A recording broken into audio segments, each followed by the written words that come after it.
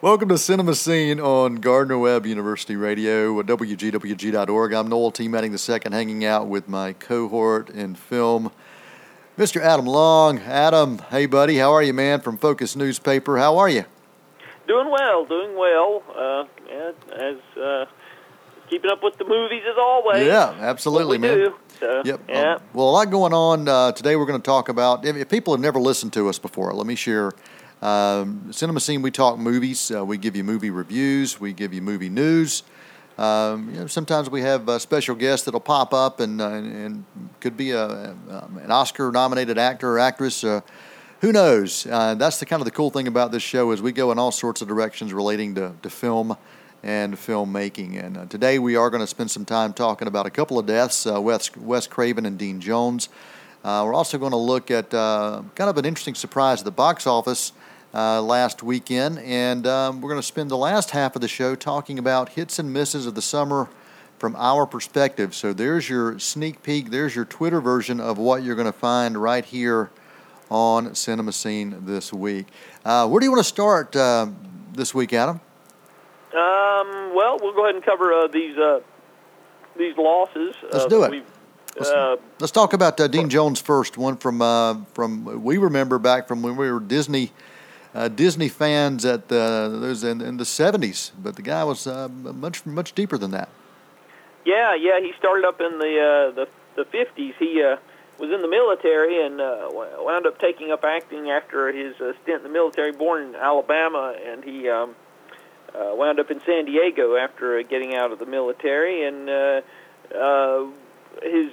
got a job. He was doing some stage work and was discovered there and got a job. Actually, I think he was doing stage work, ironically, of all places, at Knott's Berry Farm, that amusement park out there, and somebody discovered him and signed him. I think it was MGM, and he appeared in Somebody Up There Likes Me, and he was doing a TV show for NBC in the early 60s, and I believe it was Stagecoach West, I believe might have been the one, and that's where Walt Disney discovered him, and he kind of became his go-to guy at that point, and he began his appearing in those his string of those Disney comedies with That Darn Cat in 1965, and quickly followed by Ugly Dachshund and Monkeys Go Home and Horse in the Gray Flannel Suit, and of course the biggest success of them all was The Love Bug. Yep. And that was a character, of course, that he would play several times. Jim Douglas was the character there, and he returned to that character in '77 for the Herbie Goes to Monte Carlo film, and also in the TV series. I don't know if you remember, there was a 6-episode series in the spring of '82, The Love Bug, and then they relaunched The Love Bug in '97 with Bruce Campbell from the Evil Dead films, and he appeared as Jim Douglas in that film too, giving the car to, basically passing it along to Bruce Campbell, or passing it along to Ash, if you will. Yes. So anyway, along the way there was, and he does have the distinction of starring in the first film that I ever saw in a theater, which would be The Snowball Express in 1973. Wow! So, wow! I will say that was the absolute first one that I ever saw theatrically. My mother's mother, my maternal grandmother, took me to see that, and that was it. And so Mr. Super Invisible $1 Million Duck, he actually appears uncredited in Spielberg's first theatrical feature, The Sugarland Express. And of course, I love Shaggy DA. That's always a good one. Yeah. And if you remember, he became a born-again Christian in the late 70s, mid to late 70s, and he appeared in the film version of Born Again, which was, Charles Colson was one of Nixon's henchmen, and he he took over the role of Charles Colson based on his book, and he did that in '78. So, he kind of slowed down a little bit in the 80s and the 90s, and he appeared in Other People's Money with Danny DeVito and Beethoven in '92, and Clear and Present Danger, the Tom Clancy adaptation. But that was really about the last major role that he had in a theatrical film, except for there was a remake of That Darn Cat. I think he had he had a cameo in that. But rest in peace, Dean Jones died at 84 of Parkinson's, complications from Parkinson's. So he had several children, 8 grandchildren, 3 great-grandchildren. He was married for 42 years, which is pretty amazing for anybody to be married that long. But you put it in the Hollywood circles, that's just really, honestly, it's unheard of. He also had a long career in Broadway, done some, also he was in Elvis Presley, one of the Elvis Presley films as a DJ. Trying to think what movie. Oh, Jailhouse Rock. He was in that, a small role as a disc jockey, and performed with Jane Fonda on Broadway. The guy's film credits, Disney definitely had 10 Disney films, I think, is what he ended up having, but 46 films to his credit along his career, and he's also got a spot in Disney's Legends Hall of Fame, and it's definitely well deserved. That is for sure. Dean Jones, we lost him at the age of 84 just this week. Also another one that's kind of a far cry from Disney from a standpoint of the kinds of films that are put together. Wes Craven, a horror meister in many ways, just an amazing creative genius. He passed away this week as well, and let's get some of your thoughts on the life of Wesley Earl Craven. Yeah, he was an interesting guy. From all accounts, he was a real soft-spoken and really genuinely nice person, which is the opposite from what his films might suggest. Of course, his first film was The Last House on the Left. He was a college professor and just really loved films and came from a very strict religious background. And he just, the movie bug bit, and he was determined to get into the business, and basically just left his wife and kids. He supported them, but his wife wasn't going to follow him to pursue his dreams, so he decided to do it himself. And he teamed up with Sean Cunningham, who went on to direct the original Friday the 13th, but Cunningham wound up producing Last House on the Left, and he directed it, and the film was just really like nothing anybody had ever seen before, and in fact, it's still very potent and has its legion of followers for sure. It took him a while to get funding for another film, but he finally got that as in 1977 as The Hills Have Eyes, and another horror film, of course, and that one, in my opinion, is a better, more polished film than Last House on the Left. A couple of TV movies, Stranger in Our House from '78, and then followed that with, he did Invitation to Hell was another TV movie, and Chiller. And he also did Deadly Blessing and Swamp Thing, of course, before he found success with his next franchise, which would be, or his first major franchise, was The Nightmare on Elm Street. Yeah. I got to say, Adam, that was '84. That was the first movie that I saw that I just remember freaking me out. And I'd seen other movies before, other scary movies. I mean, I grew up on horror films. That was the first one that just kind of freaked me out, and it was just the concept of it was really kind of amazing. That we see monsters in real life, and it's one thing, but when you see them in your dreams, and you realize, okay, if they kill you in your dreams, then you're dead. I mean, that whole twist on that kind of horror genre really changed things, and I just remember it kind of freaking me out, and that introduced the world, a lot of people, to Johnny Depp with that film, and he of course Depp went on from there, and he had a very small part in that film, although pretty important. We're not going to give anything away for people who haven't seen that original movie, but yeah, Depp was in that for a short amount of time, but that movie just kind of freaked me out. And, it was the only one in that franchise that he wrote and directed. Yeah, it was. He was involved in the third one from a writing perspective, story perspective. And then after the series ended, he came back and did Wes Craven's New Nightmare, which I think is a very interesting take on the film. On the series, I should say. But that's basically where the actors play themselves, and Freddy is haunting the actor's dreams. Yep. It's an interesting take. Along the way, he also did Deadly Friend from '86. And you were talking about Nightmare on Elm Street. It was the first R-rated film I saw in a theater, so it holds a distinction for me, too. I was practically in the theater by myself. I don't remember anybody else being in that theater. I sat there alone. I was about 14 at the time, and, boy, that was something. Yeah. It really was. Serpent and the Rainbow, of course, Shocker, Not People Under the Stairs. He had a 3-picture deal with Universal and churned those out.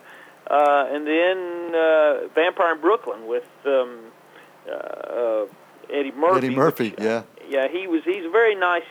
Wes Craven seemed to be a very nice person. He wouldn't really say anything bad about Eddie Murphy, but you could tell that it was really tough for him to work with Eddie Murphy on that film. And then he surprisingly got another franchise going in 1996 when he opted to direct the film Scream. And that turned into yet another franchise. He wound up doing 4 of those. And along the way, he also tried to change his pace a little bit. In 1999, he directed the drama Music of the Heart with Meryl Streep. It's about as far removed from his other films as one could imagine. And outside of the Scream films, he kind of slowed down a little bit in the 2000s. Let me dive in real quick. Yeah, the Meryl Streep film, that she got an Oscar nomination. She did, out of that film as well. Yeah, that's true. He directed her to an Oscar nomination, and it was interesting to see him do something different. And but then in the 2000s, outside of the Scream films, he kind of slowed down. There wasn't really much there except for Red Eye and Cursed, or the two, and those were both in the same calendar year, actually. So he did My Soul to Take in 2010, and another Scream, and that was it. And it's a shame. I wish he had done a couple other films there in the last several years. But anyway, rest in peace. Wes Craven died of a brain tumor, or brain cancer there out in L.A. So there we go.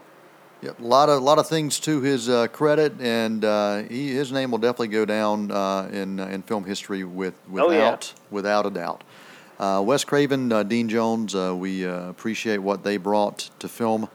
And we enjoy spending some time talking about them and their lives and their film careers.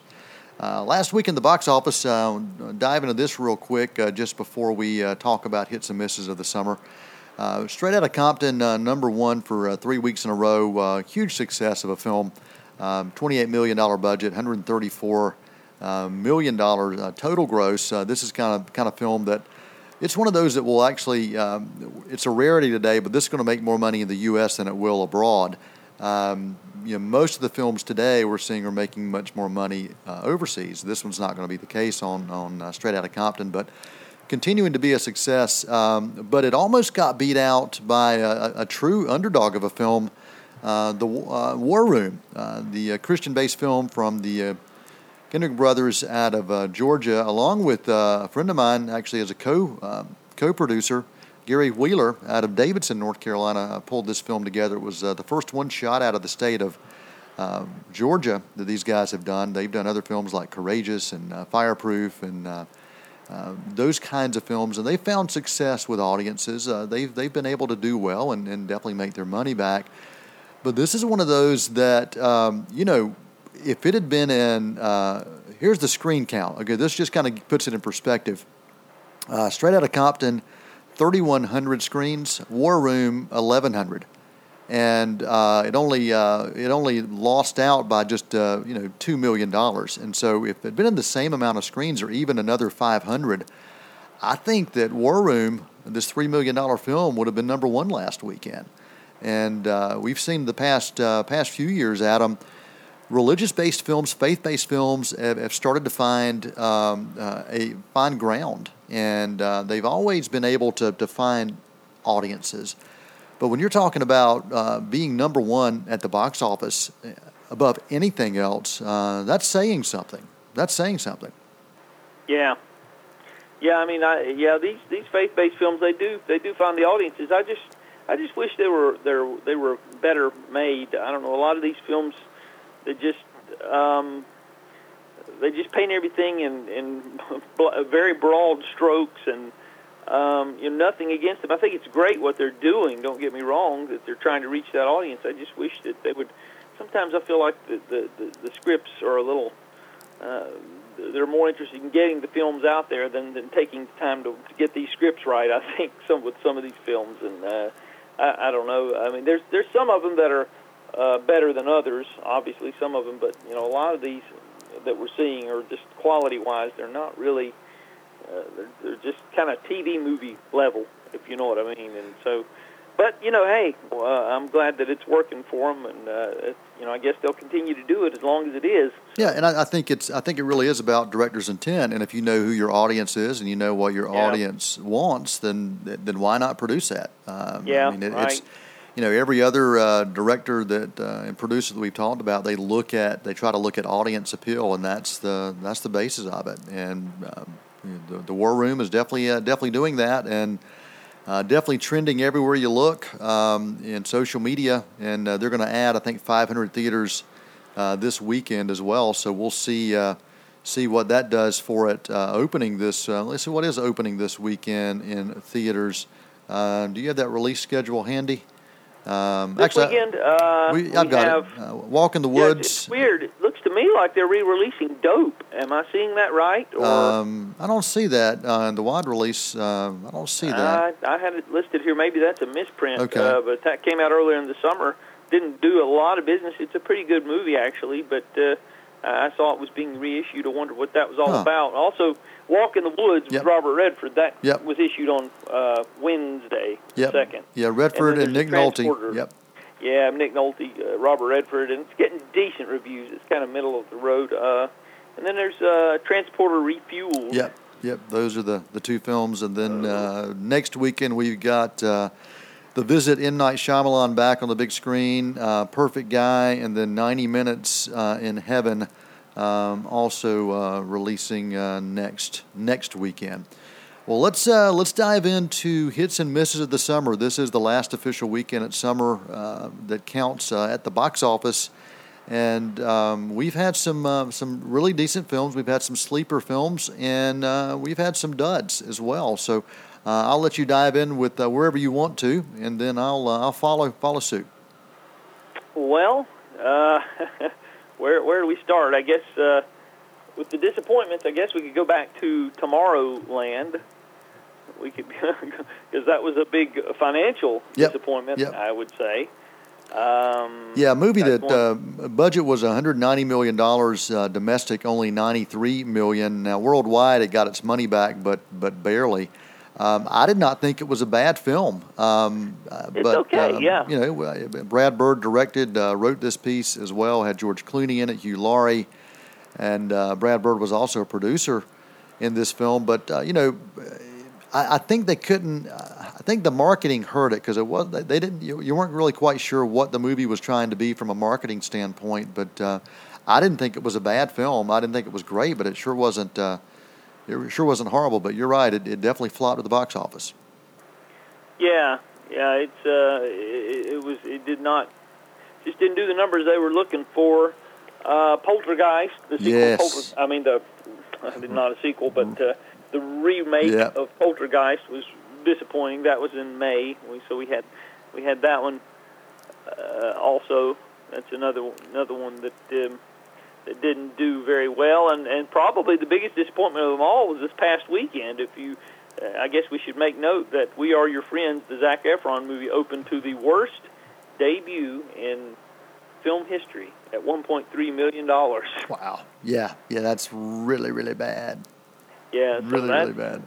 That's one that we can certainly put in there. I didn't see it, so I can't attest to it, but it was a passion project for Efron, but my money says Efron's not going to be getting a passion project anytime soon. I think you're right, man. I think you're right. Yeah.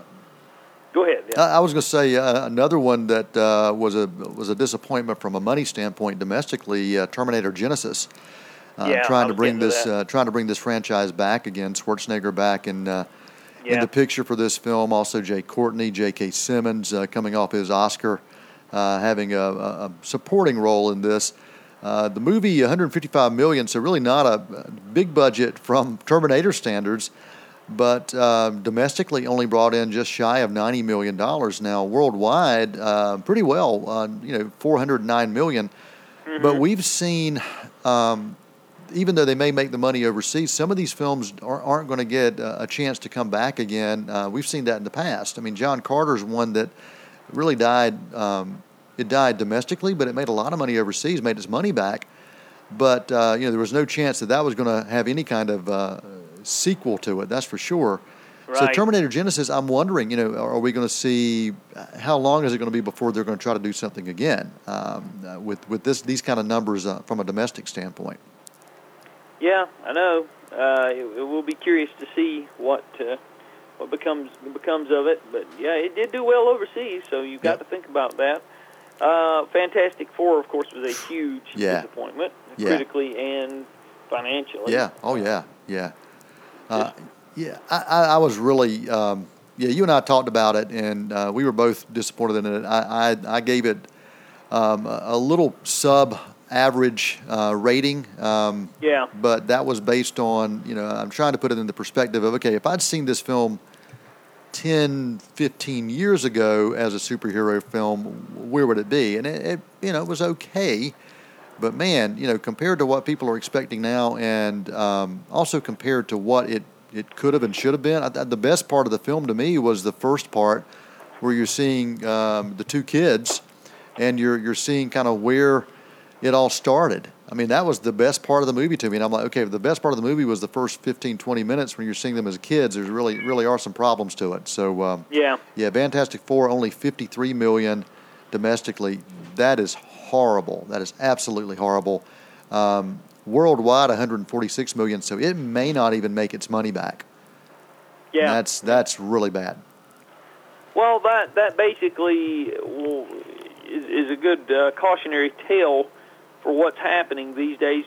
A lot of these guys are getting gigs directing films based on some lower budgeted film that they've made that made them an indie darling or something like that. Like Colin Trevorrow is another example, although he was offered the Jurassic World the film, and he turned it around and did great things with it.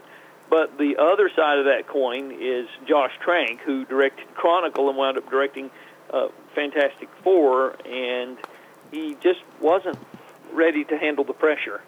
And what do you do when you make when you're basically an indie filmmaker who gets a big franchise film that tanks? I mean, do you go back to making indie films? I don't see that happening. I mean, that doesn't look like a viable option if you ask me. So I don't know. It's an interesting dynamic, I think, with these guys. And Mark Webb is another one who directed the Spider-Man franchise. Absolutely. So the Amazing Spider-Man. So I don't know. That's a real good. That's an interesting conundrum. That's going to be. It's been curious to see how that works out. Let me share one that was a pleasant surprise for me. I had hoped I would like it, but ended up liking it a lot more than I anticipated. It was Mad Max Fury Road.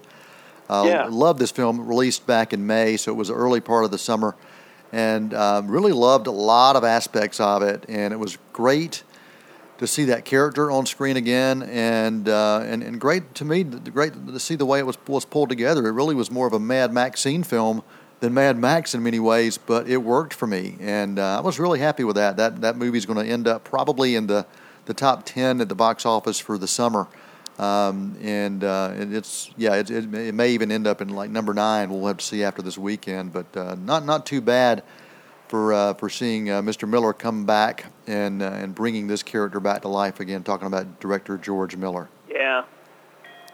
So that's for sure. There's other things we can talk about. Entourage, which had a pretty low budget, but only took in $10.4 million. Had a $30 million budget, $10.4 million in its first weekend, and didn't do much business after that. So there was another one, and of course Aloha. Oh yeah, I was going to mention Aloha. Yep. Yeah, we can't not mention Aloha. $16 million on a $37 million budget, but you know what? That's a lot better than what I thought those numbers are, and I bet you it'll even break even overseas when you put it out there. It'll probably, in home video revenue, it'll probably at least break even, which is. But yeah, it'll do okay. Let me throw a couple movies that I just really liked this summer that were hits for me, not box office hits, but hits for me personally. Love and Mercy and Mr. Holmes. Both of those movies I truly enjoyed. Mr. Holmes, of course, taking on Sherlock Holmes with Sir Ian McKellen, and pretty cool when you can play Gandalf. You can also play Sherlock Holmes and even be an X-Man, the villain. Not too shabby of a life there. Mr. Holmes, pretty cool film if you haven't had a chance to see it. Very low-budget film, really limited release, but it was one that I really enjoyed. So I would recommend that when it comes out on in-home video. And then Love and Mercy. The Brian Wilson story, you and I both really enjoyed this with John Cusack, Elizabeth Banks, Paul Giamatti, and Paul Dano. Yeah. I mean, there's some great films out. And talk about Paul Giamatti. He's had some interesting turns in Straight Outta Compton and Love and Mercy. Yep. Two diverse characters involved in the music business. Absolutely. And I enjoyed both of those films immensely.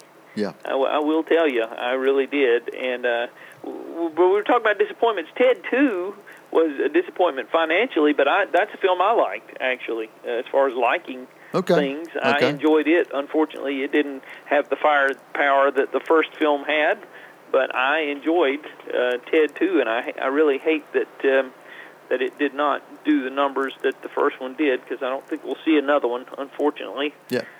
Vacation's on my list of a film that I did not enjoy this summer. I think they tried too hard, and you and I both have a fellow film critic who couldn't even last the first half hour of the film before he left. Yeah.